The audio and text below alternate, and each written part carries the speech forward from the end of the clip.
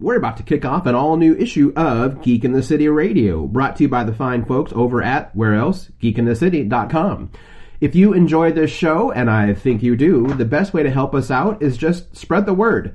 Tell everybody that you enjoy listening to Geek in the City Radio on whatever social media platform you use, as well as giving us a 5-star review on sites like iTunes or Stitcher or Spotify or iHeartRadio.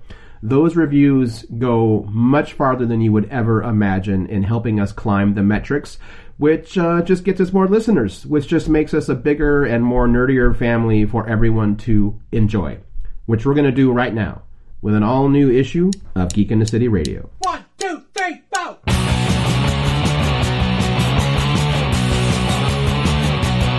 It's been a long, long week. Why don't you spend some time with geeks? So many issues today, into which we must delve. We're gonna talk about the stuff that makes you scream and shout. Hit the red alert, we're going War Factor 12. Thanks for pressing play. Now we're gonna save the day, alright.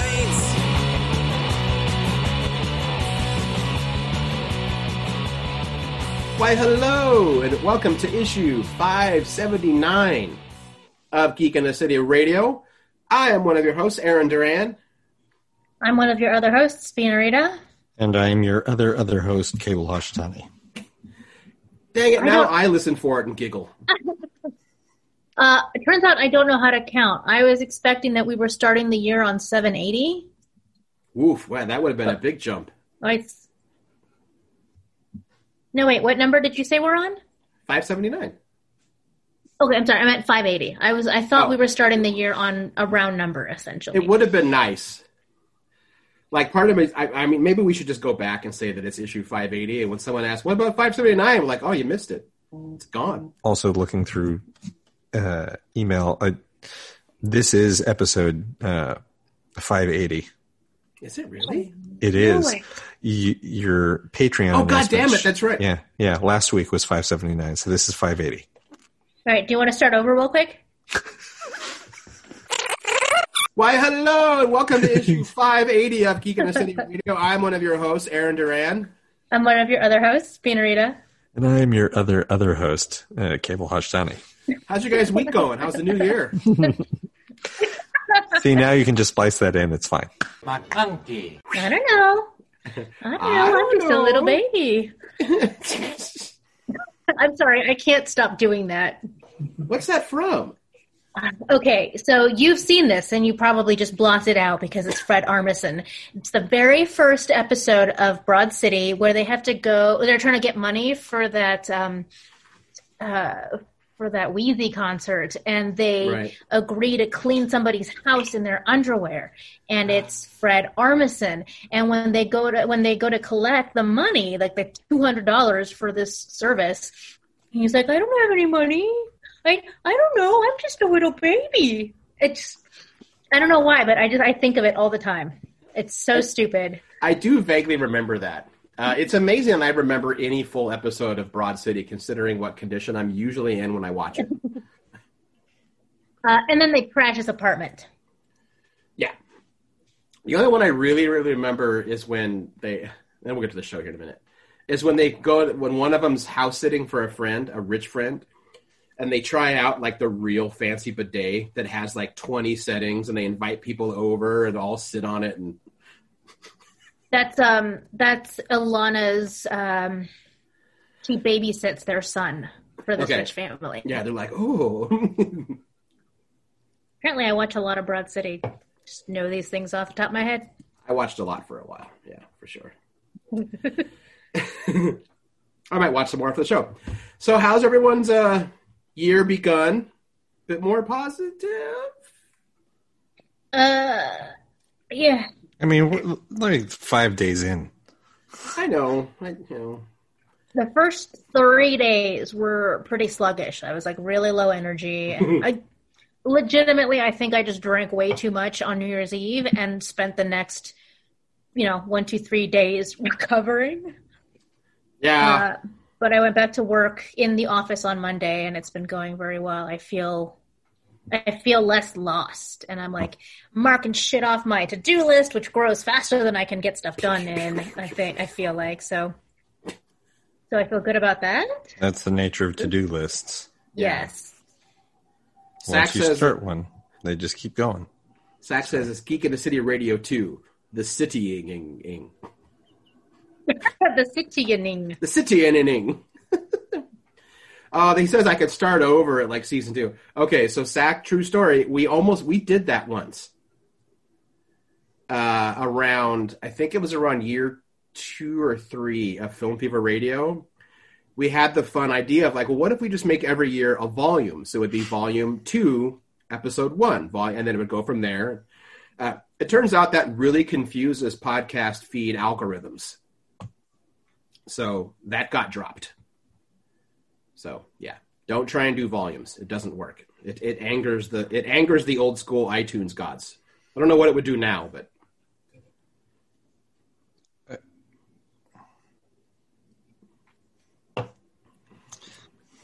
things have gotten for the Library of Congress. Why can't it work for iTunes? Because you got to remember, this is also back in like the dark ages of podcasting.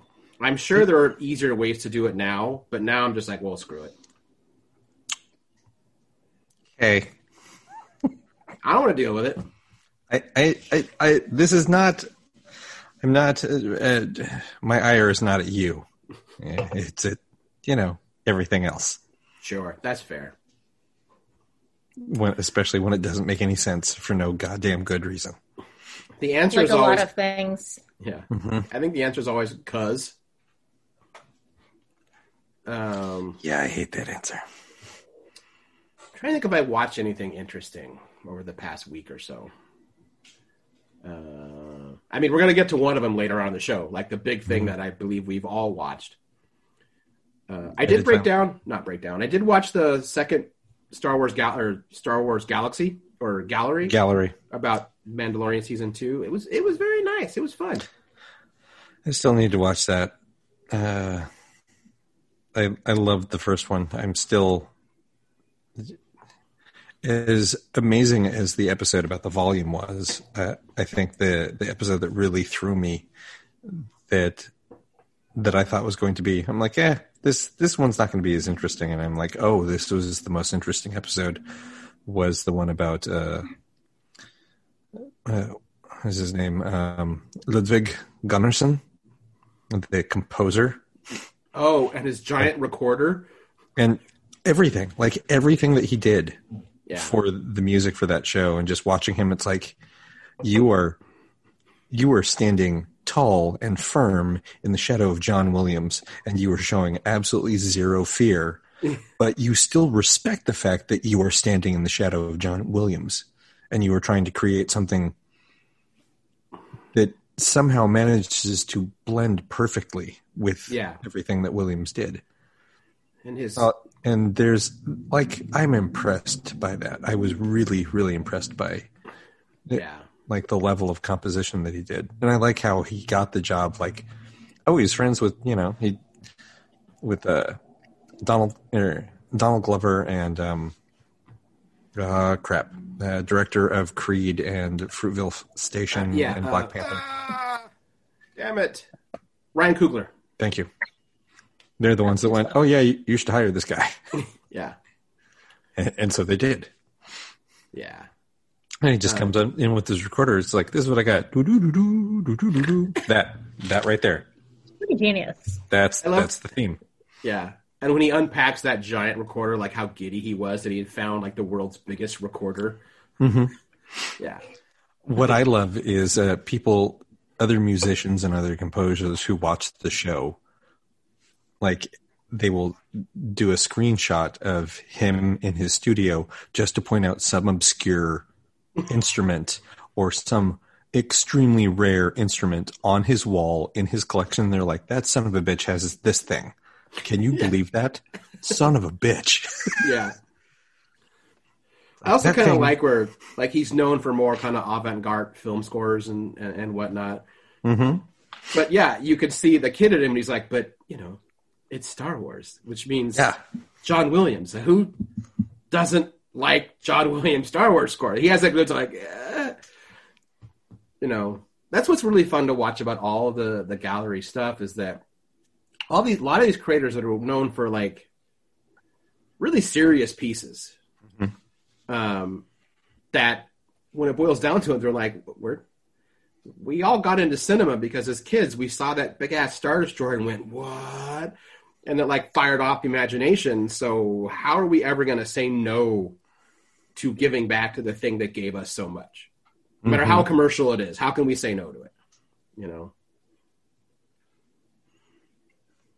I would say it's just a feature like this time. It's not 10 episodes. Oh, okay. It was 8 episodes the first time. Yeah. Well, that's right, because they're 8, yeah. Yeah, because they don't need to do an entire episode on like the volume again or what inspired it. This is true. Yeah. Man, the volume is an amazing piece of technology. It's bigger now. And to think about how Favreau got there from the other Disney movies that he did, like, from Jungle Book to Lion King to or from Iron Man all the way up to that, it's like, oh, you've been playing with all kinds of different pieces of technology, and like, nope, we're almost there. Like, I'm getting closer. I'm getting closer to what I want, and then I can make any movie and any TV show I ever want in this one place. Yeah. Yeah, totally. And I do love how all of this was made possible by basically technology that was designed for first-person shooters in like 88 or something like that. I'm sorry, you're going to have to elaborate on that one. So the volume is powered by a version, and I'm very much doing like the laced, knowledgeable version, I guess, of the Unreal Engine, which almost every video game you fire up now, you'll get the logo that says Unreal. And it's a real-time processing graphic engine. But I want to say the first game was like, and I'm sure, in fact, I feel like I should just look at the chat right now. to see who said what it is. To see who tells me I'm about to get it wrong. Okay, there's no one there yet. I will eventually get corrected by someone when I say this. But I'm trying to think. Well, damn it. I don't remember the first game that was done on it. I want to say it was Quake, not Doom. I want to say Quake was the first one that used the Unreal Engine for a first-person shooter. I want to agree with you because my instinct is to say Doom, and I think that is wrong. Yeah, I think John Carmack. Sounds familiar, though. And it's also something that they didn't they use the same concept, if not the same technology, when they started doing army scenes for Lord of the Rings? Yeah, I want to say that was a proprietary, but yeah, same idea. Mm-hmm. It was, but it was the concept of like, oh, we need to model what video games are doing so that they can just do these things. I know the bulk of the Urukai in wide shots of Two Towers is a gaming AI they created. Like, not true AI, but a gaming engine that could kind of think for itself. And I remember they had mentioned that during the Battle of Helm's Deep, they had made it so realistic that like a third of the Urukai began to retreat. So they're watching footage and like, what's going on? Why are they running away? And the programs were like, oh, we gave him too much will. We gave him too much self-will. So yeah, they're retreating. He's like, no, they can't retreat. Take that out of the program. Oops. Yeah, which is kind of great. I think there was a game called Unreal also that really pushed it. You see if I'm being yelled at in the chat yet. I think you're right, and I don't think it really went anywhere. Like the engine is has more fame than the actual game. Yeah. Sax says Quake? Yeah, I think it's Quake. But I feel like there was a game called Unreal. They tried it, but I think, Quake. That was the big one. Well, it was like, this was This was a few years ago when they were going to make Mouse Guard into a movie, like a CGI animated film, and the filmmakers had used the Unreal Engine to create like a 10-minute scene as a proof of concept that an animated Mouse Guard would work. Not like, look at this technology, but just like, look, this will be a compelling movie. Yes, it's about mice, but look how great it is. And I remember reading one of the reasons why it died is that the studio didn't want to put all this money that was going to be needed for an animation company to do this movie. So it got killed. But I remember like the creators of Mouse Guard were like, well, that proof of concept you showed was really cool. Why don't you just do that? Like, why go through, like, yeah, I know that's animation, but why go to a whole other studio? That looked great. And the studio was like, oh, that's for video games. We're movies, sirs, madams. But that was the attitude for so long. It still is. It still is. No, I know. Same reason why they'll never hire comic book writers to actually write these superhero movies, because they're comics. I mean, in some cases, I think that's a blessing. In others, it's sure. It's a crime. Yes. Especially when said comic book movies have to go, we need someone to fix the script. Go hire the comic book guys. Yeah. I don't care. Just spend whatever it takes. Get them out here. Right. Yeah. Not that we've ever heard of that happening. We've never heard that at all. It's, it's like that story that Kevin Smith has told for like years, that when Warner Brothers approached him to do a pass on the Superman script, he's like, why don't you, like, this is great, but why don't you just go to the folks at DC? They've been writing this character for like 50 years. They're like, oh, that's comics. We need screenwriters. And he's like, so you're picking the guy that made like Superman dick jokes as you think that's the guy who knows Superman. He's like, I know him, but not as well as the people that have spent their lives writing the character. So, like, if you think about the level of ineptitude that it takes at the top, like, I know that I've rallied on behalf of producers before, because producers do things that other people can't do. But one of the things that good producers know how to find that, like, if you say, just hire the people from the comics, they go, oh yeah, that's right. Get them out here. Get them out here now. Because they can adapt the writer to the format. But the dumber ones believe that the writer is the format. So you have to have a screenwriter to write a screenplay. You have to have a comic book writer to write a comic book. One, you can't cross the streams. And it's probably encouraged to do that in junior level executives and junior producers because they're dumb. Mm-hmm. And you dumb it down for, like, yeah. And you're covering your own ass. Mm-hmm. You're trying to make it foolproof. I literally got passed up for a script writing position because their number one criticism of me is that I only wrote comic book scripts. And I was like, I've written screenplays, stage plays, and comic book scripts. It's the hardest one. Mm-hmm. It's the trickiest one to do, but sure, go ahead and tell me that since I've only written a comic script, I can't write another one. Not saying I would not need to learn stuff. You absolutely do, but whatever.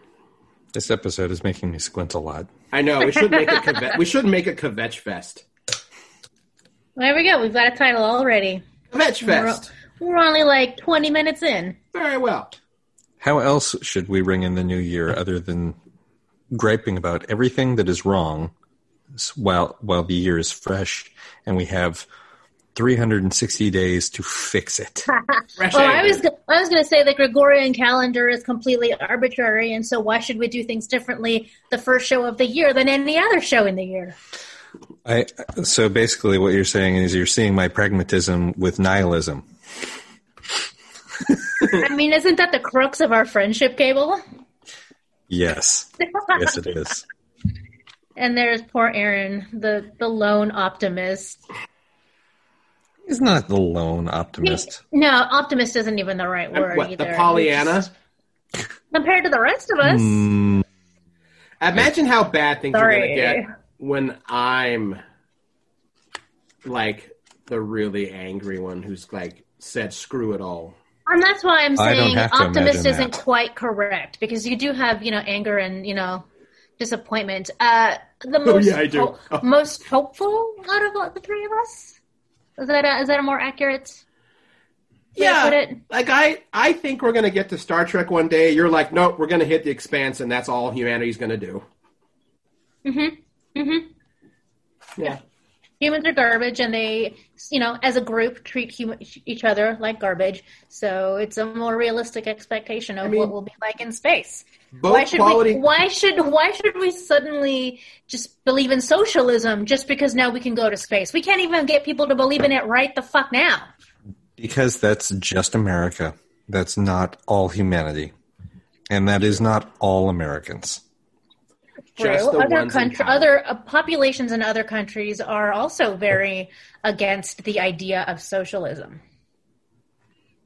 Not the socialist ones. They seem to be doing fine. Right. But I mean, like Britain is almost equally as bad as we are in terms of what percentage of the population is against certain helpful concepts. Because much like us, the people who are in power are old, white, and conservative.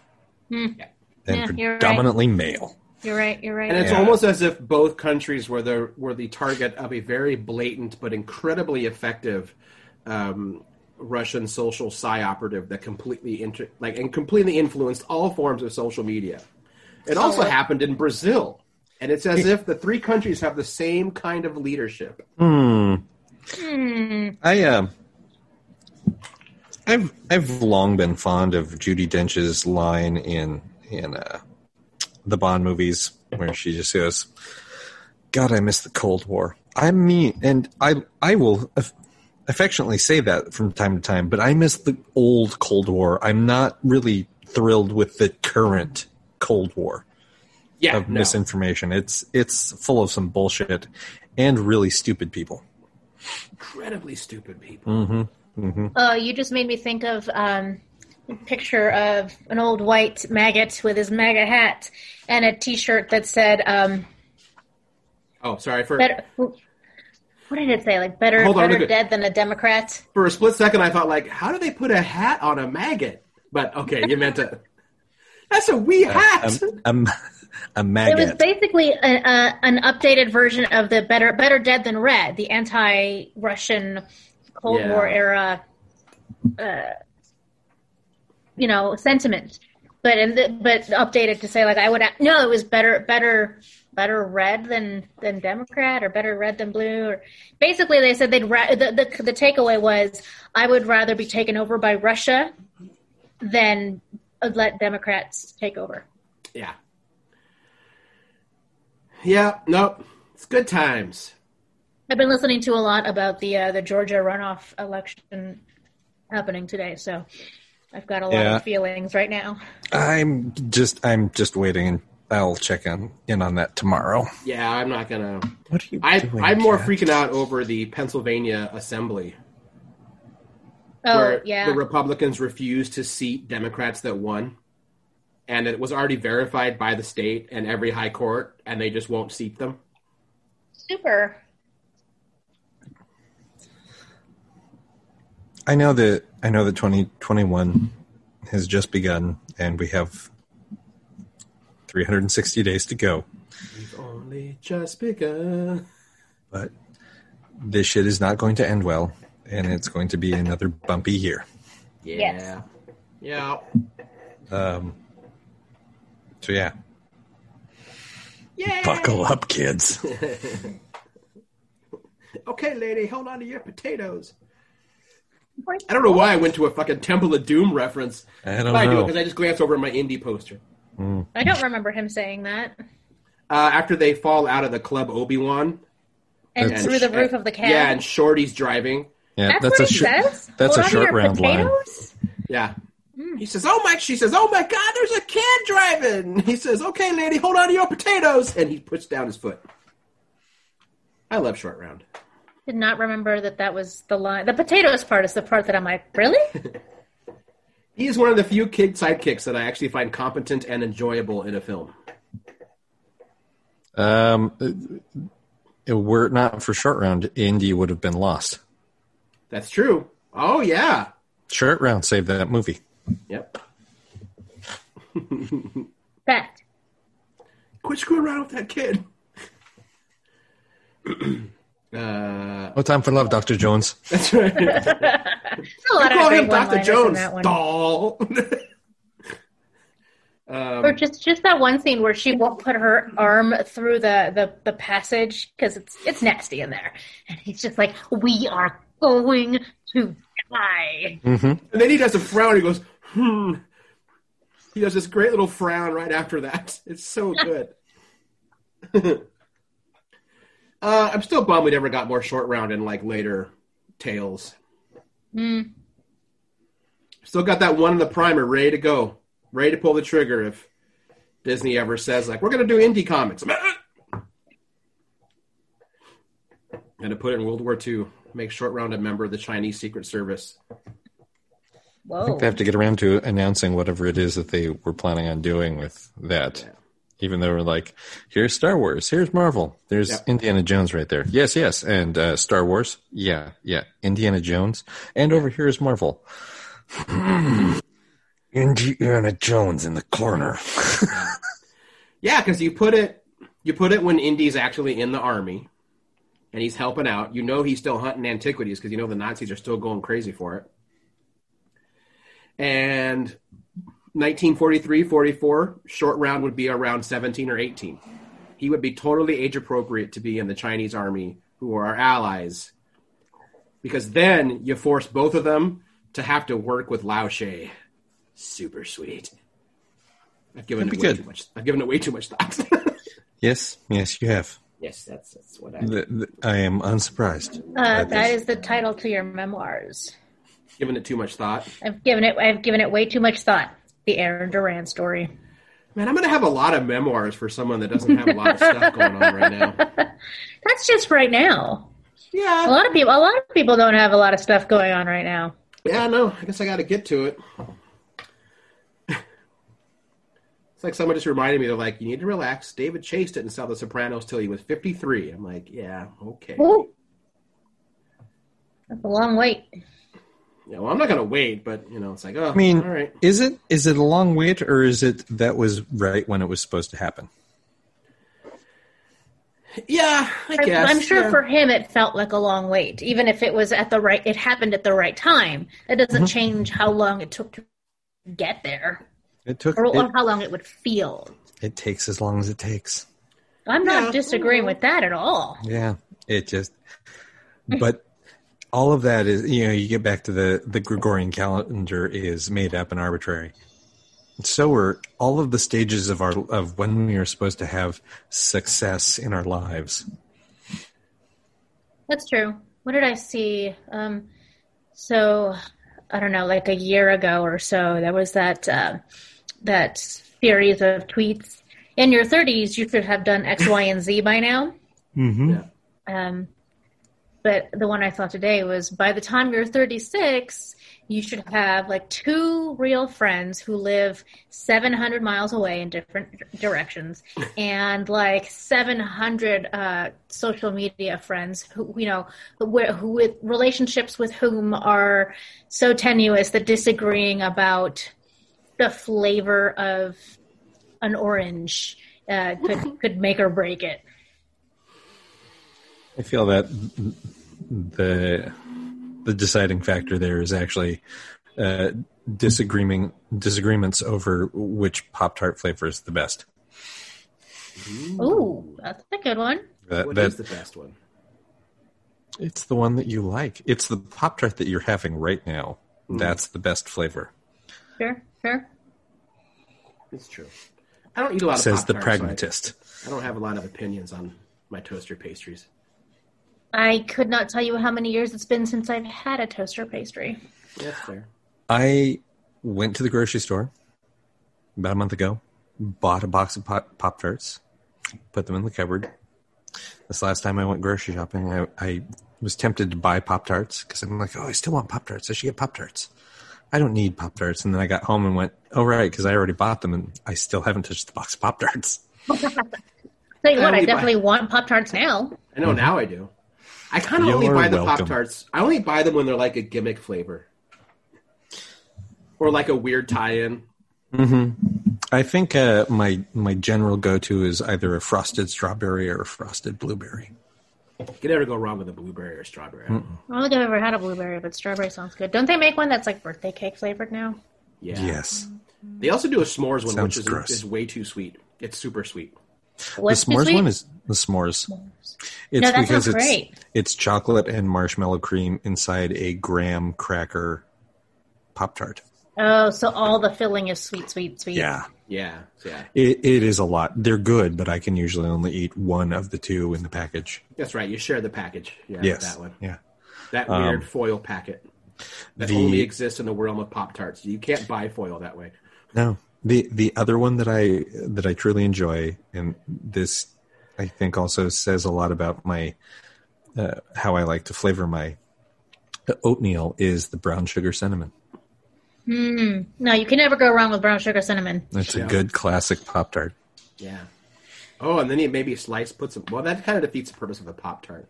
Let's say you put some thin slices of banana on that, but then you overcomplicate... Or you make it a sandwich. You put the banana slices between the two Pop-Tarts. And I don't want to say that I have possibly maybe used two Pop-Tarts as the bread for a peanut butter sandwich. That sounds But so I'm pretty sure I indulgent to me. So like you're eating two Pop-Tarts and something else inside of there?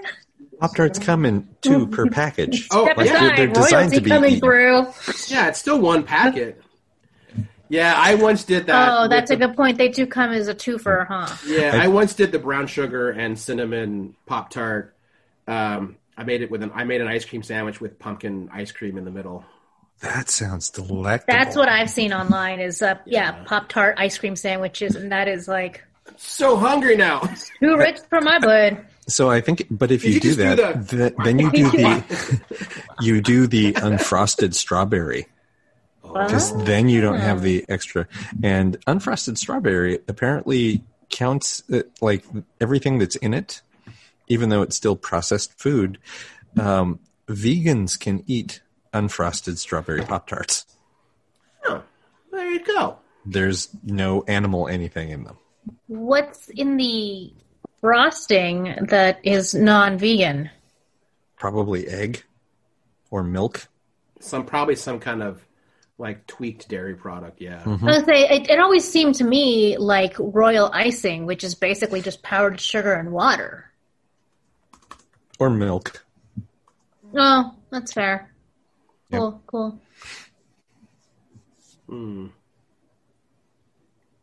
Oh yeah, it does have milk. The frosting. Yeah. Hmm. Yep. I think the last time I actually had the last box of Pop-Tarts I ate was probably in September, October when I picked up pumpkin spice. Oh, by the way, Norm warns us, do not get the chocolate churro Pop-Tart. It sits on a throne of lies. Almost every churro thing depressing. I've had that's not a churro is a throne of lies. Like I bought Cinnamon Toast Crunch did a churro cereal. I don't see how you could make it significantly different from a regular Cinnamon Toast Crunch. It just tasted like a Cinnamon Toast Crunch that was way too big. So it did all the damage that like Captain Crunch does to your mouth, but at even bigger quantities because like they're the size of half of your thumb. So far, the only thing that I have ever had or made that is in the family of churro that still is faithful to churro is my recipe for churro waffles. What? How come I've never had this made for me, Cable? What the hell, man? I will pull out the recipe and send it over to you. Yes, I feel like that should be one of our like Patreon only live things. Okay. Churro waffles with Cable. I almost said churro cables with waffle. That's a whole other show. I discovered the recipe years ago, and it used to be our breakfast for Christmas morning. As I would make churro waffles. The recipe makes 2 waffles, which is about all you can eat. It's like, nope, that was plenty. Challenge accepted. Because the waffle iron crisps the outside of the waffle, and then it's still gooey on the inside, and then covered in all that cinnamon and sugar. It's perfect. You can actually see Denise shrinking from the camera and like, yeah. Oh. No, I'm gonna go make that now. I know. I made churros during remember the early happy times of the lockdown when we were all convinced we'd flatten the curve and we'd at least be able to see each other sometime around May. June. Yeah. No, May, June. I don't remember those times. See, that was my optimism kicking in. Yep. But anyway, like if you have the Disney app, they would share recipes like every few days, and one of them was their churro recipe. I was like, I'm going to make a bucket of churro, which I did. It was great. But now if I just make them, they'll just depress me. No, they won't. I'm going to make some. Like, how can you ever be depressed by churros? Because it makes me miss Disneyland, okay? It's what I am. Hey, they don't own the concept of churros, you know. I know, but I have good memories associated with it. No, but also, it uses a lot of eggs. Yep. That's pretty much where, like, most theme parks in LA seem to be, that's where people get churros. We're not, your churro waffles, Uh-huh. we're not calling it that anymore. Why? Churwaffles. I'm still calling it churro waffles. Thank you very much. Come on! I'm not making it with a year! And I'm not even taking credit. It was Norm. It's always Norm. Oh, I'm sorry, lies. It was Zach. Oh. I misaligned those things. I will take it under consideration for the remainder of the podcast and get my verdict at the end of the show. Waffles! Just drink more. Your verdict will improve. I don't know if there's enough rum left in this drink for me to get there. But speaking of which, I don't know if that's a testament against the concept or just a shortage of rum. The rum is not yet gone. There's still half a bottle over there. Can you imagine if you made a rum glaze for your churro waffles? I can imagine it now. Well, the show just turned into food porn. I know. Didn't we have something to talk about today besides sweets of breakfast sweets? Sure, let's talk about Wonder Woman 1984. Oh, God. Which is great because we can talk about the saccharineness of how saccharine it was. Yes, that is a really good way to put that. But one way. I think we're getting ahead of ourselves. Okay, does someone want to give a premise? Also, spoiler alert, because we're probably going to spoil shit for you. Yeah, if you haven't already watched WW84, you can fast forward their podcast. Probably like half an hour. Yeah, that should do. Premise of the movie. Diana is still not over the guy she banged 70 years ago one time. Sure. It's set in 1984. Yeah. Who apparently also was a star in the failed Adrian Pilecki TV show. That clip has been circulated. He had forgotten about it. Like someone reminded him. He's like, "Oh right, I was already on Wonder Woman." Wait, what? Yeah, he's in the pilot. He's a cop, Pedro Pascal. Mm-hmm. Anyway, the MacGuffin of the movie is a magical wishing stone that a failed businessman, Maxwell Lord, is trying to find so that he can turn himself into the Master of Wishes and be all that he can be, and which is... I took that as a very both subtle and blatant, not admonishment, a critique of the decadence of the 80s, and in particular Donald Trump. Yeah, it's definitely there. And yes, there's a lot of Diana 70 years later kind of, still wanting something for herself. And then you have Kristen Wiig coming to grips with the fact that she's actually a lesbian. And then becomes a supervillain. What?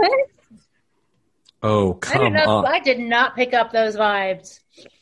How did you not? The first scene that she's in with Diana, all she does is hit on her. Yeah, but to be fair, that's what everyone would do the first time. That's kind of what everyone would do. I would too, and I'm a pretty low score on the Kinsey scale, but I would still hit on Gal Gadot. Mm-hmm. Wait, is it low or high? Speaking of, the higher the number, the more fluid you are. No, I'm not going to go down that. We're going to get so many Geek in the City Radio gets problematic with the kids. I'm like, forget it. I'm trying to be problematic. I'm trying to say I'm not that fluid, but I would still hit on Gal Gadot. You know who I wouldn't hit on? On a scale of 1 to Odo, how fluid are you? You know who I wouldn't hit on, and I feel bad for saying so, is Adrian Palicki as Wonder Woman. It's not a good look. It's really not, and I would so hit on Adrian Palicki, but not as Wonder Woman. It's like a fucking Spirit of Halloween costume. Mm-hmm. I'm disappointed. It's an awful costume. I mean, it's an awful wig. A lot of other people apparently, because it didn't last. Yeah, no, the pilot's bad. Bad. Anyway, moving on. Anyone would hit on Gal Gadot. And Gal Gadot has been pining for the same guy for 70 years. Mm-hmm. Yeah. Still does everything, all her Wonder Woman-y stuff in secret. Which I know they've kind of forced the hand because her first, global acknowledgement is during Batman v Superman, which is roughly, 20, blah, blah, blah. Another 20 years later. Yeah, which always sits wrong with me, but that is what it is. I don't know how you fix that. Other than ignoring Batman v Superman completely and just going right to Justice League. Has Wonder Woman ever had a sidekick or a support person, an Alfred of sorts? She did. They all died. Well, yeah, she had Etta Candy. Mm-hmm. And the entire team of Steve's secret commandos. Yeah. The photographs in her apartment told the story of, she clearly kept on past World War I, going on adventures with them. Oh, I must have forgotten about that because I was thinking it was just sort of a one-time thing. Yeah, because it's kind of established that Etta and those commandos find, a fucking mother box and hide it away. They hide, the one of them, I don't remember which one, but they find a mother box and, hide it. No, yeah, I guess I forgot that part of the ending. Yeah. Well, it's an after scene, right? Where Etta shows up to the boys in the bar, and she's like, "Yeah, I think so." Yeah. I'm going to go ahead and say this now before we get further down the road, so that people know I enjoyed the movie, and I do not get the backlash. I think people's expectations were way too high. And quite honestly, I think that this is exactly what we wanted, in that we wanted a mediocre superhero movie made by a woman who can then go on and keep making more movies, just like all the other men in the industry who have made mediocre superhero movies. Yeah. That's the point of this. Well, I don't think we want mediocre movies. What we want is to not punish female filmmakers for only making a mediocre movie and then no longer being allowed to make more when that's what guys get all the time. So I would have preferred a above mediocre Wonder Woman film. I would have too, but then that puts the expectation of this person has to make solid gold all the time. Otherwise, we're not going to give her a job. Well, I'd rather have been a really good movie than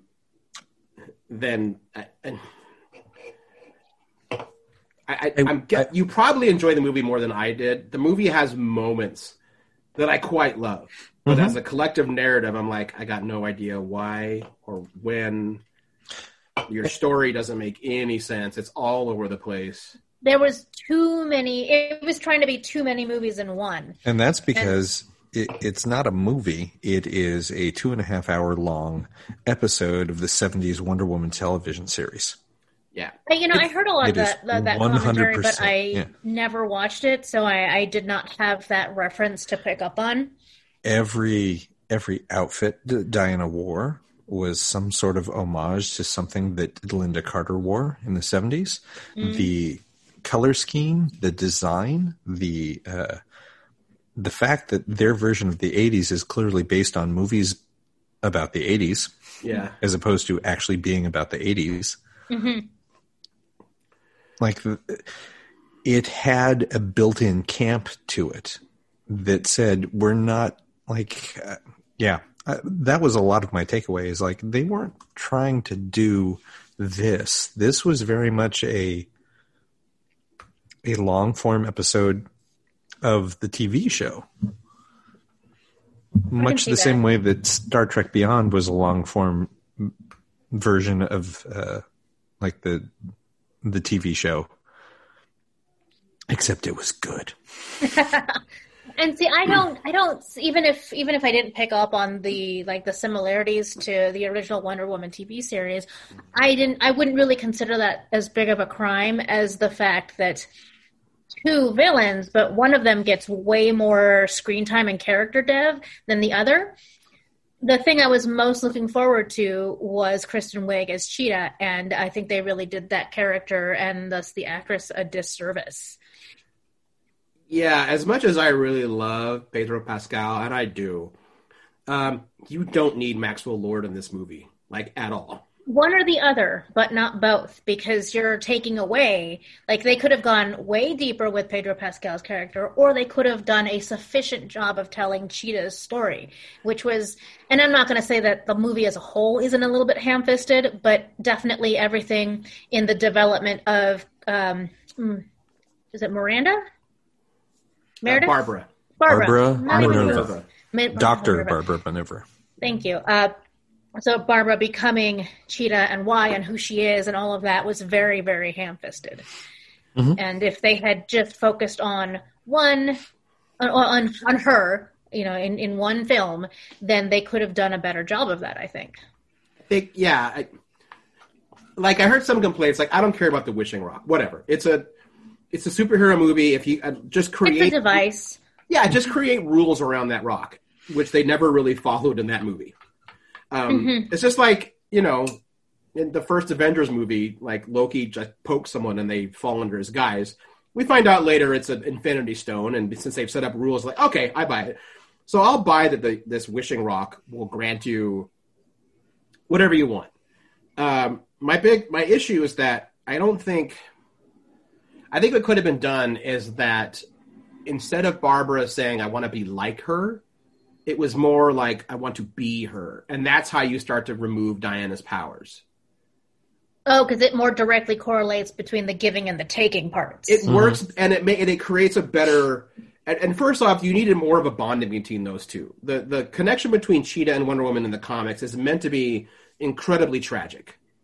Barbara Minerva was one of Diana's best friends and what breaks Diana's heart is that she could never fully save her. It's the same reason why in the Batman comics, Two-Face is Bruce's greatest loss.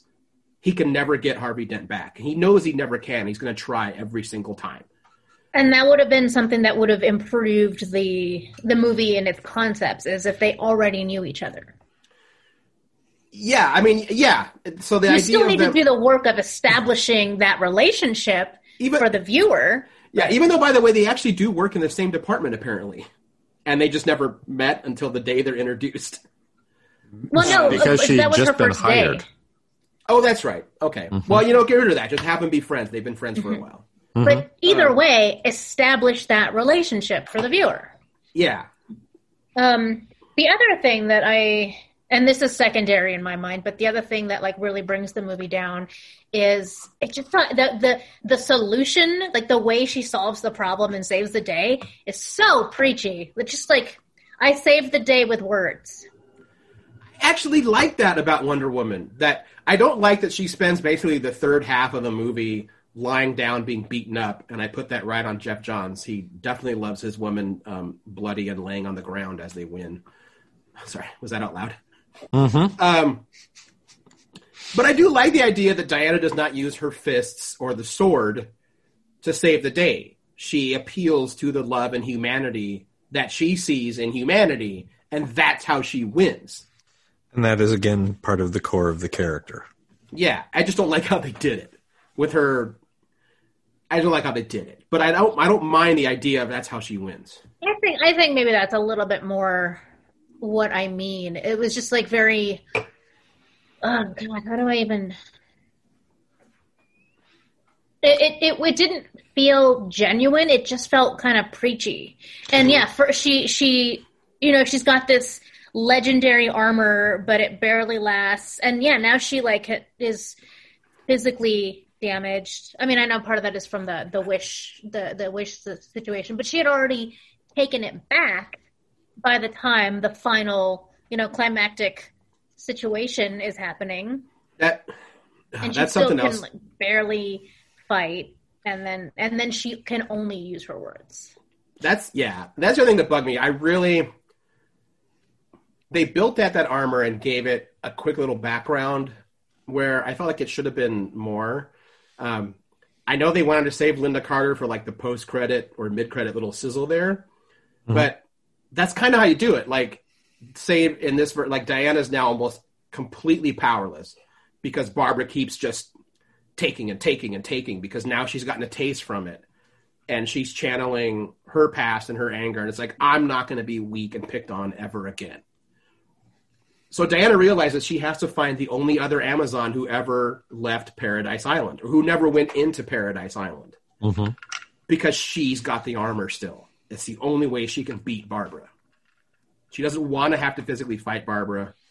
She knows she has to. The armor's the only thing that's going to give her that edge. So she has to find Linda Carter. And that would have been a cohesive movie with only one villain. I can't beat her. She's getting too strong as I grow weaker. Find the armor. Save the day. Probably not save Minerva, but... No, you can't, because that's how you appeal. You use Diana. She gets through to Barbara a little bit. Enough to crack the veil and does this is not who you are. Because she has to get Barbara Minerva. She has to get cheated to renounce the wish. Mm-hmm. Right. And the thing that Barbara can throw at her is like, well, you still have Steve, so how dare you ask me to give this up? And that's when you have Diana going like, yeah, this is my fault. Not completely, but like, so you have both of these coming to this realization. And then if Minerva's wish takes away, like for her to gain power is to take away Wonder Woman's power, then what is the price paid and by whom for Steve Trevor to come back? Yeah, we'll get to that here in a minute too. Yeah, I meant in your version of how this could have been played out. Yeah, that Steve Trevor thing. Go on. Well, first off, I want to say Gal Gadot and Chris Pine's chemistry is fantastic. Mm-hmm. I would watch those two goofing off in a mall. I would watch a movie of that because those two play off each other so well. Mm-hmm. They both have such a great screen presence that they're a joy to watch together. I believe I said aloud while watching it, it's like, that's right. I really like Chris Pine. He's so good. Man, I just saw a movie he was in where I was like, wait, that's him? I don't remember what it was now, though. But, if you're going to have the wishing stone, just wish him back. Don't put him in the body of a man who no longer has agency over his own body and then assault said man. Especially if at the end of the movie you're going to make it extra weird where she's going to look at him and be like, hey, how's it going? You don't know me, but I've seen you naked. I've had your dong inside me. You did not have to say it like that. But sure, but yeah. I mean, that's again one of those things where you talk about studio meddling and changes that get made because the studio wants. It's like, that feels like that was done to explain away. There's all of the things that feel like, why did you feel like you needed to explain this? That's usually when I'm like, that feels like... Yeah, if you could put up international walls in the blink of an eye with the same wishing stone, why did you need to hijack somebody else's body to bring back a dead person? Yeah, just look, you've already said it's a stone that grants you your heart's desire. Like that. And, Great. And I'm pretty sure her heart's desire was my boyfriend in another man's body. Yeah, it wasn't that. It was my boyfriend. I want Steve Trevor back. Mm-hmm. Not Steve Trevor in the body of this other dude. That I'm just like, oh, wait, it is Steve. Because he shares the same memory with me. It didn't make a lot of sense, and it was awkward and uncomfortable for a lot of people. Yeah, I'm trying to imagine the backlash if the movie was literally had flipped genders. How that would be received. Spoilers, poorly. Not well. Yeah, poorly. And I'm not trying to say one or the other is any better, but it's like, yeah, Wonder Woman should be better than that. Even if Trevor does, say that's it is, Trevor does appear in the body of someone else, she can be like, he's like, Diana, I'm back, waka waka, and she's like, ooh, yeah, it's you, but then that would make her choice, in the end, in the long run, less difficult. She's like, yeah, no, go ahead and give this one back, because it's not even the right body. Well, I mean, and if you're going to do that, I feel like it betrayed her character for her to be completely fine with using the body of a man who has absolutely no agency or control. And also, by the way, she has ruined his life because this man is on camera assaulting the White House. Mm-hmm. There's video footage of this guy doing all this shit. It ain't Steve Trevor. It's not some dead World War I vet. It's the dude that lives in that apartment and has weird chaste and clothing. Diana gets to disappear because no one recognizes Diana and Wonder Woman, but this poor schmuck, this life is fucked. Yep, that falls under the heading of this was not addressed. Yeah, and he doesn't planning all around, and he doesn't even get to say to himself, "But at least I got to sleep with Wonder Woman," because he doesn't get to remember that either because he had no choice. Yep. I think poorly addressed, poorly written on that part. Mm-hmm. Bad call, Ripley. There's a lot of this movie that I also attribute to.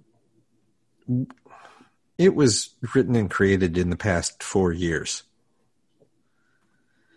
And if anything has come across, it's that sometimes we have to, we can't be subtle. We have to be blunt. And we have to be ham-fisted. But there are ways to do that, and then there are ways to do it poorly. Yeah.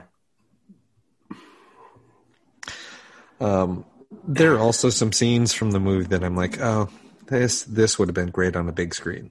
I would have enjoyed that. Oh, yeah. I think the wholly unnecessary but still entertaining, caravan scene would have looked cool. Mm-hmm.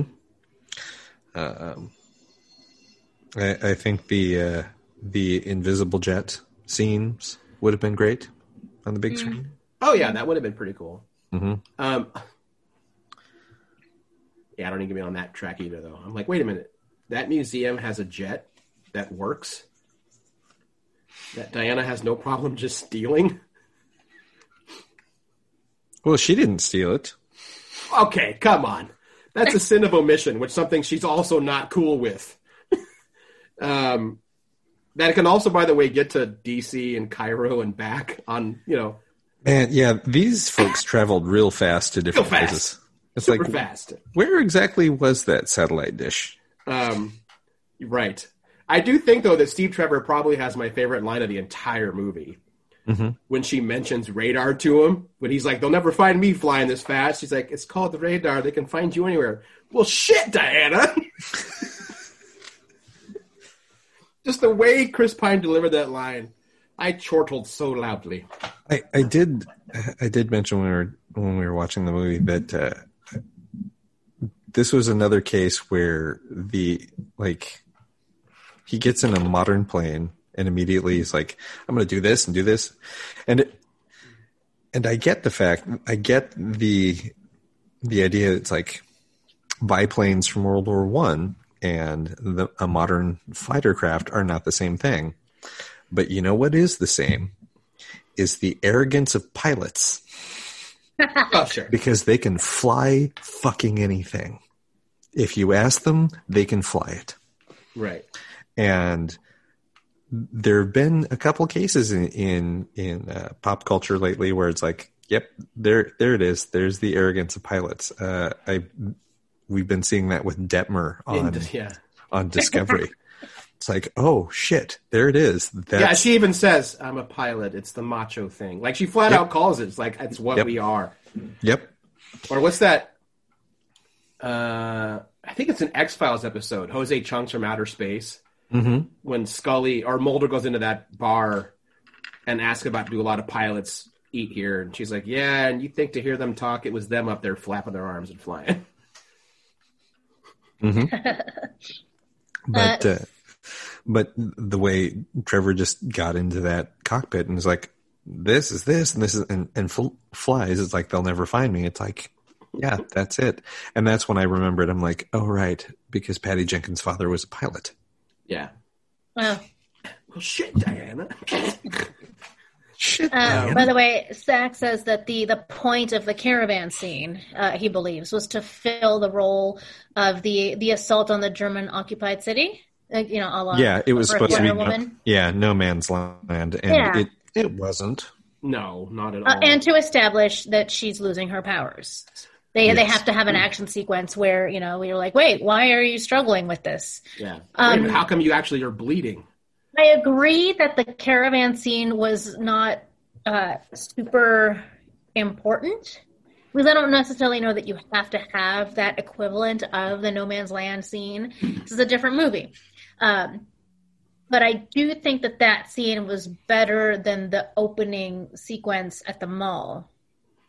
I have a really hard time with the way they do the special effects to show her swinging around like Tarzan on the golden lasso.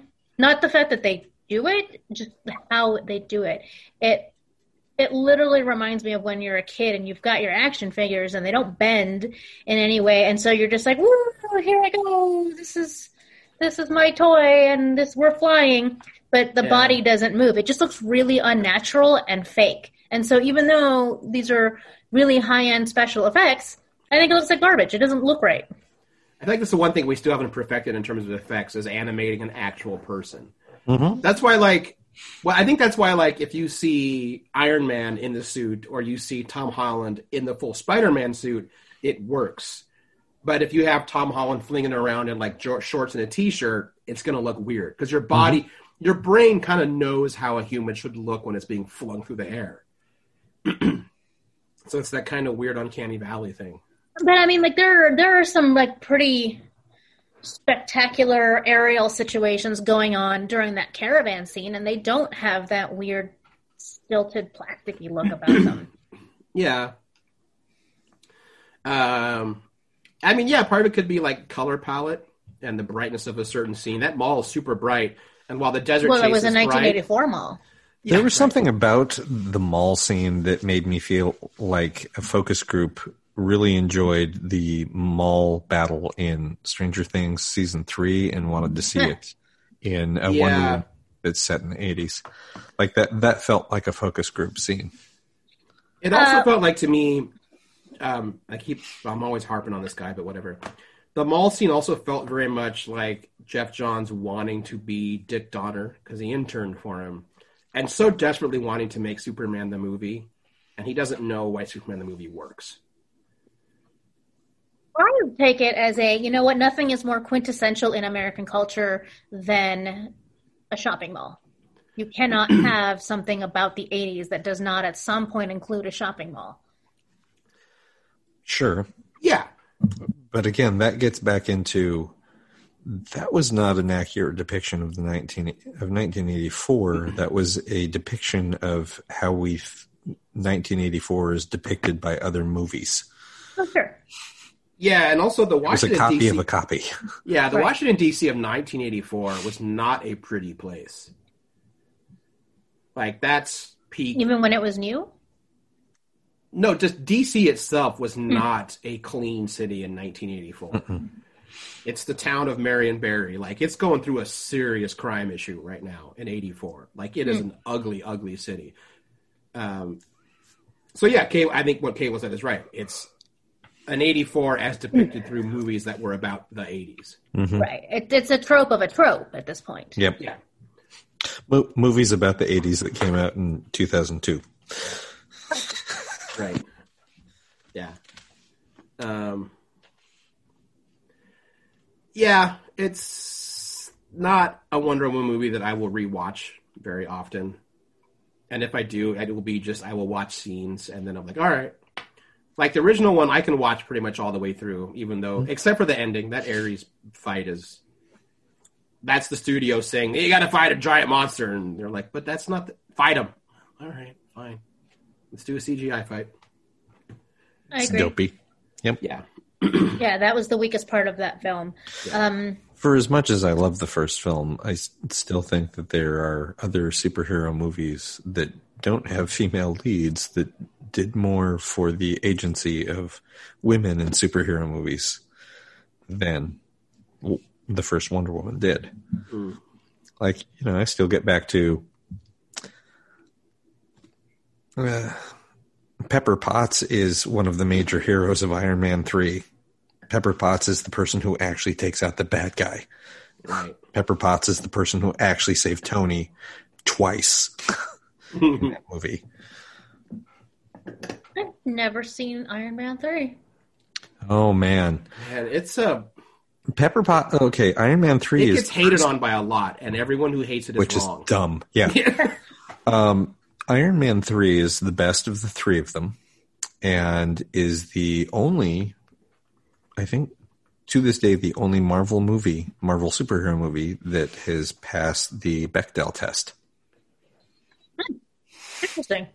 And I noticed it. They got it right the one time. And you notice it, like, when I saw that in the theater, like, the scene happened, and I sat there for a minute, and I'm like, I'm going to check this later, but I think this movie just passed the Bechdel test because there were no men on the screen, and the two women were not talking about any of the men. They were specifically talking about their careers. And in defense of Iron Man 3, it's not like I made a choice not to watch it. I saw the first two through no real impetus. It just happened. And Iron Man 3 came out at a point where I wasn't bothering with movies or something. I don't know. Maybe I was. Fair. Might have been in the country. I don't know. Iron Man 3 is a Shane Black movie. Yeah. I've never been disappointed by a Shane Black movie. So It shares a lot of similarities in narrative to Kiss Kiss Bang Bang. And The Incredibles. A lot. A lot. Oh, yeah, 2013. I don't think I went to a single movie that year. Yeah, check it out. Well, if you have the Disney app, you have it. Disney Plus, I think. Oh, yeah, for sure. One of these days, I'm going to sit down and just watch all of them again. And I know there's some that I've missed. And I think the reason why a lot of like hardcore Marvel movie fans were mad is that Tony's got the suit on for a total of what? 15 minutes in that whole movie? Yeah, which is awesome. So it's not a real, like, boom, boom, beat 'em up. It has those, but not with the Mark V. No, not really. It's about Tony Stark dealing with PTSD. Yeah. Because it is the first Marvel movie post-Avengers. So, yeah, it's the Tony that knows what's coming. Yeah. Who saw Right. PTSD, Tony. Yeah. We've had conversations about this. Yeah. So, yes. Like that's a movie that, gave better agency to women than the first Wonder Woman movie. Black Panther is another. What are those? Yeah, it's about T'Challa and becoming the Black Panther, but it's also about the fact that all of the women that he is surrounded with. And it is mostly women. All of the influencing people close to him are women. Yep. So, like, I do love Wonder Woman, The first one is great. The second one was entertaining. But it's also not everything that we needed it to be. I think that if everyone manages their expectations, they can probably find more enjoyment out of the second movie than one is led to believe by Twitter. Yeah, people were panning it really, really hard right off the bat. I'm like, man, were they? Okay, it wasn't the best thing ever, but I don't know what you're on about. Yeah, they dragged it. That's the cachet of Twitter, though, is you want to get popular by who can have the most snarky hot take on a movie. Yeah, I'm over hot takes. Yeah, because in 5 years, there's going to be a write-up in another website that says every reason you hated Wonder Woman 84 is wrong, and here's why. And it's going to be another horribly written article also. Sure. You know, because that's just what the internet do. And it'll probably be from the Mary Sue. You never know. There might also be... Aw, first Mary Sue bashing of 2021. It could just be the website. Yeah, just the website. It could be just like the first season of The Gallery, where Dave Filoni explains to us why we should stop hating on the prequels. Oh my God, it was so good. Oh my God. So and really he was quick. right. He was 100% right. So the Star Wars Gallery, it goes into them having Is this that new episode? Mm-hmm. Okay. Yeah, they go into why they want to use McClunky. Mm-hmm. Yeah, it's funny watching Favreau and Filoni, but there's a quick little throwaway line as they're showing like a model, like they're working on the model and like the model spins. And Filoni looks at Favreau and says, "Spinning, that's a neat trick." And Favreau actually goes, "Ugh," as they walk off screen. It's like, you guys are nerds. They really are. Like, but they also have an understanding and a passion for what universe they're playing in. Yeah. So yeah, I think that's our thoughts on Wonder Woman 84, right? Yep. Those are mine. Yeah. Yep. This right here seems like the natural place to take a little break and thank our sponsors. First up, Guardian Games. They have been with us since the very beginning, and we are still together making things bigger and better in 2021, assuming we can all hang out someday. But anyway, since we are all going to be stuck inside for a little while, stop by Guardian Games, who are fresh off inventory, so everything is clean, which is not how inventory works, but you know what I mean. They just got in a cop. So if you dig the Adventure Zone, they just got in the collaborative storytelling game based on the Adventure Zone. So you can create your own adventures from that series and keep telling them and having lots of fun that way. They also got a new restock in of some really popular and quite frankly fantastic board games like Gloomhaven and the Labyrinth adventure game, which I've heard is quite good, and I want to try it out myself. So maybe I will be making a stop at Guardian Games. And you should too. They are at 345 Southeast Taylor Street in Portland, Oregon. They have all of the gaming needs you might have, whether it's board games, RPGs, dice games, card games, or if you're like me and you're getting back into that incredibly wonderful but oh so nerdy hobby of painting miniatures, they have all the supplies you need to get started or to grow your miniature painting hobby if you want to start including terrain and like trees and moss and all that kind of fun stuff, and then maybe take close pictures of it and be super nerdy. I don't know what you're talking about. I would never do such a thing. 345 Southeast Taylor Street in Portland, Oregon, Guardian Games. And when you're in there, thank them for being a longtime sponsor of Geek in the City Radio. Just like our other friends over at Bridge City Comics. That's right. You can check them out at 3725 North Mississippi Avenue in Portland, Oregon. This week, I do believe the DC Future State event officially starts.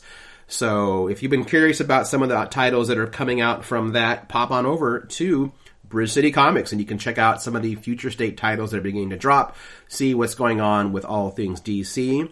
And of course, we've been talking about DC here a little bit on the show, obviously, from the movies and whatnot. And if you are curious to read some of the comics that inspired almost every single superhero movie you have ever seen, then go down to Bridge City Comics and check it out. There's some fantastic runs of Wonder Woman. I mean, really, if it's got a cape or a cowl and it's still in print, it's going to be at Bridge City Comics. So check them out. 3725 North Mississippi Avenue. You can also find them online at bridgecitycomics.com. Either way, when you do so, thank them for being such a supporter of Geek in the City Radio, which we're going to get back to right now. Well, should we move into like some of the weird other interesting like DC news that kind of dropped over the past 24 hours? Yeah, I think you're the only one that's read, but you've been feeding us information, so I'm eager. Yeah. So I got bits and pieces of it. So I guess it was like 24 hours ago or so. There was an official announcement from Warner Brothers about how they were going to structure their DC films and TV. And that, like, first off, Warner Brothers said that they're committing to, I think 6 DC projects a year starting in 2022. And they said at least 2 massive feature films and at least 4 original programming, either movies or miniseries on HBO Max. So they got to fill that thing with content now. That's exhausting. Yeah, okay. Like they got in more subscribers because of Wonder Woman. Apparently the numbers are doing much better. So now they got to keep people. You know, they got to start just cranking out content more than just HBO original programming. And part of it is that they created the DCEU, which I thought meant DC Expanded Universe, their cinematic one. But Cable, you said it Entertainment Universe? I thought it was DC Entertainment Universe.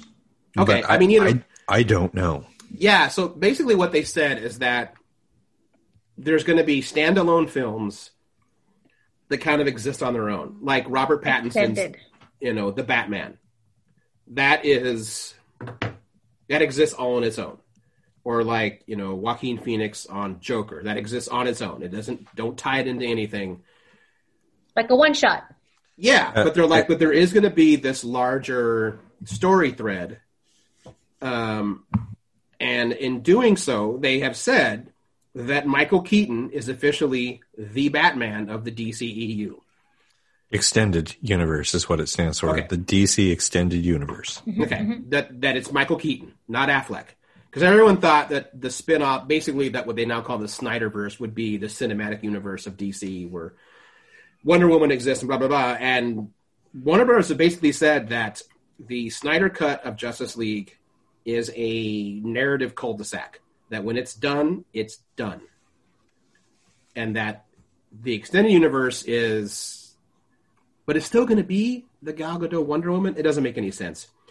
But the thing that blew people away is that they said Keaton is the official Batman of the DCEU and that we will see him as Batman one more time.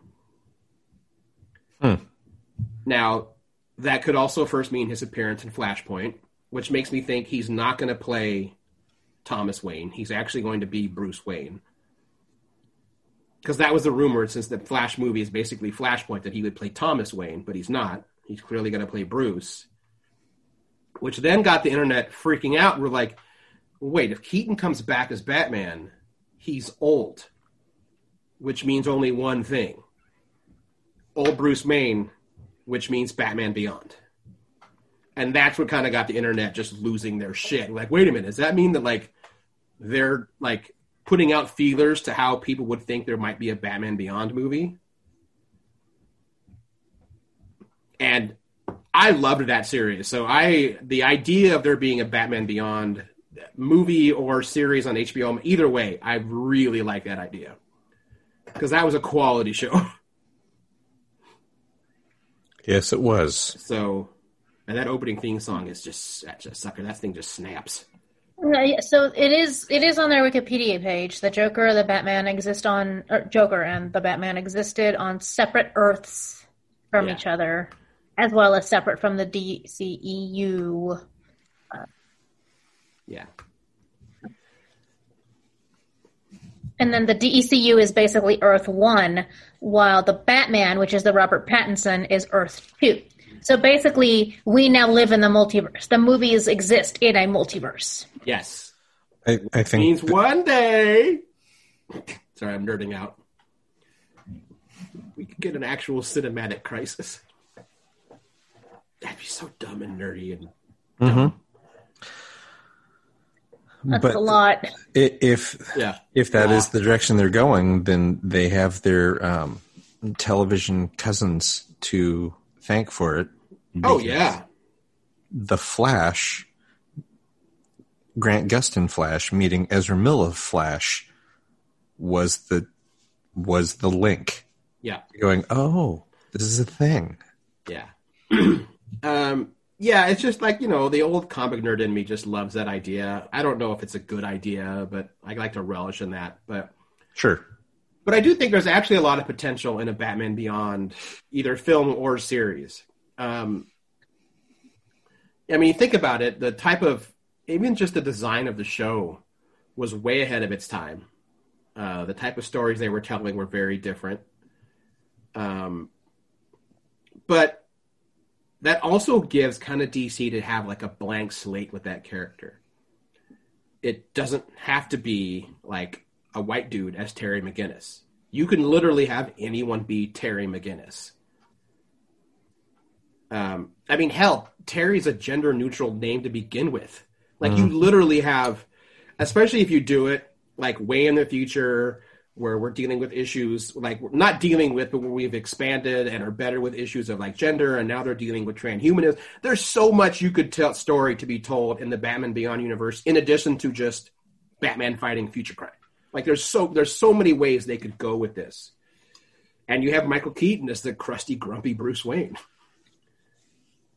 There's a lot that can be done. There's a lot of potential, and I would be worried that they would then just squander all that potential. I think one of the things that made Batman Beyond appealing for me is Batman was not just fighting criminals. He was fighting unchecked capitalism. Yes, he was. And the robber barons that it produced. Yeah. And if there's a time for that to be a message. Unsubtle attack on robber barons and the capitalism, rampant capitalism. It's certainly less subtle it's more subtle than, dragging guillotines out in the street. Right, yes. And I'm almost there. But yeah.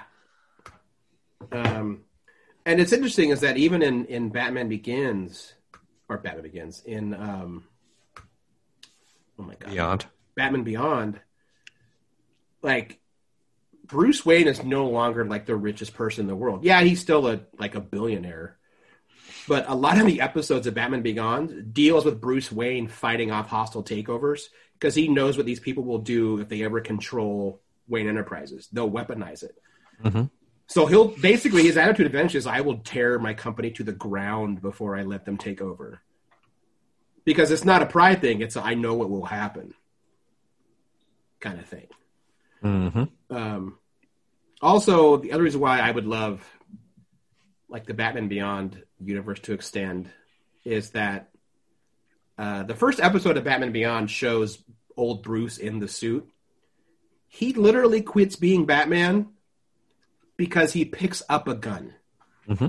Doesn't even use it. He picks it up and points it at a bad guy, and that wrecks him to the core, and he says, never again, and he retires Batman, where he knows that I almost did it.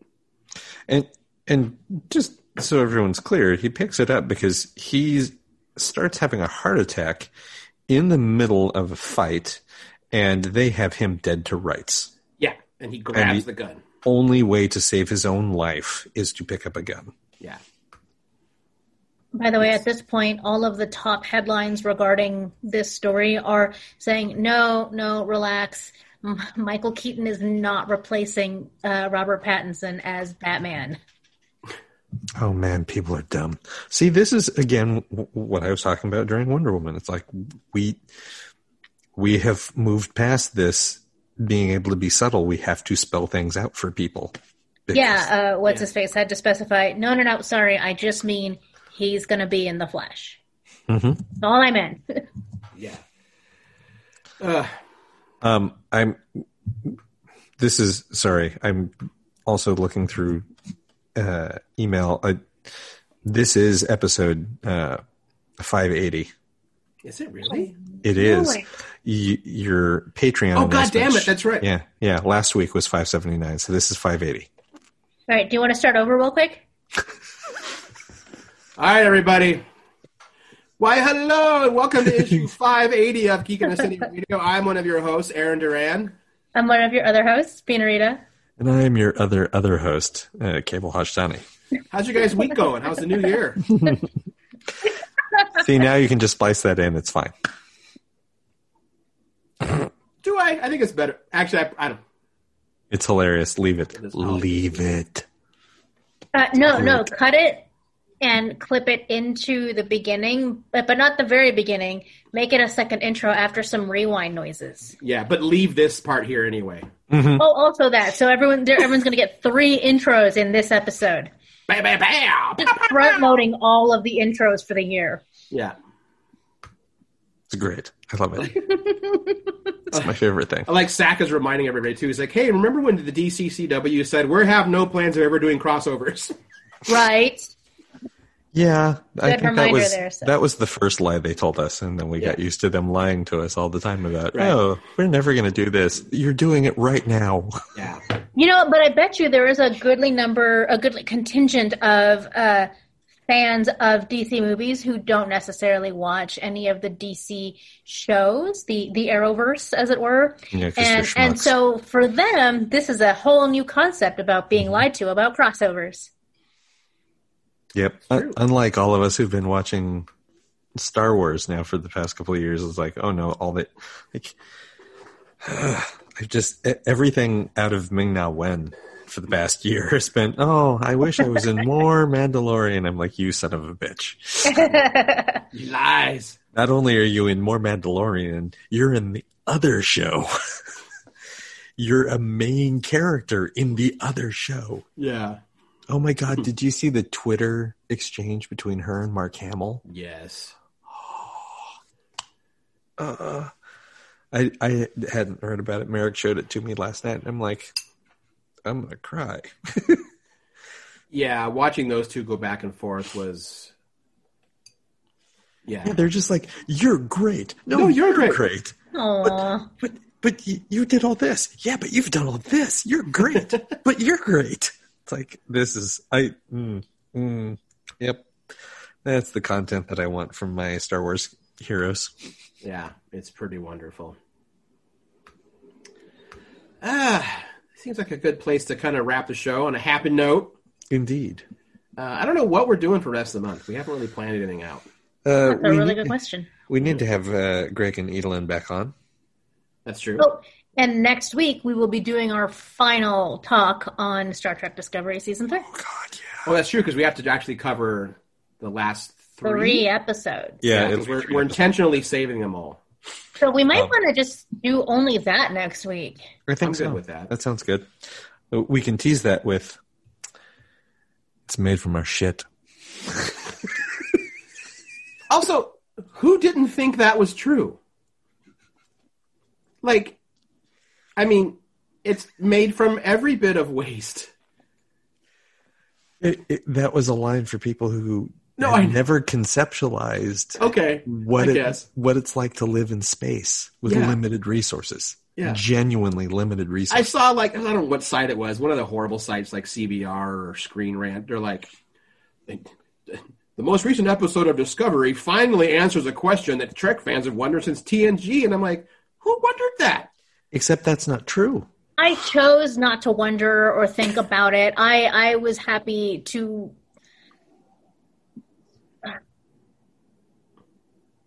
choose to be ignorant. Like, if I had allowed myself to think about it, it would not have taken long to figure out. And I wanted to stay on this side of that line. So starships leave starbases with a full supply of base matter for replicators. Yeah. That is, it's brand new, but it's made of all of the components.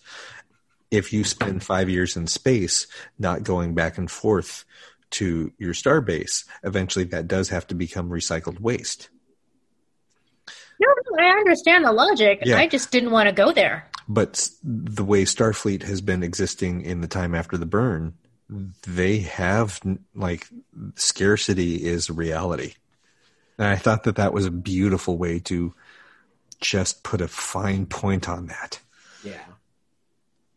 And I do love her look when she's like, doop.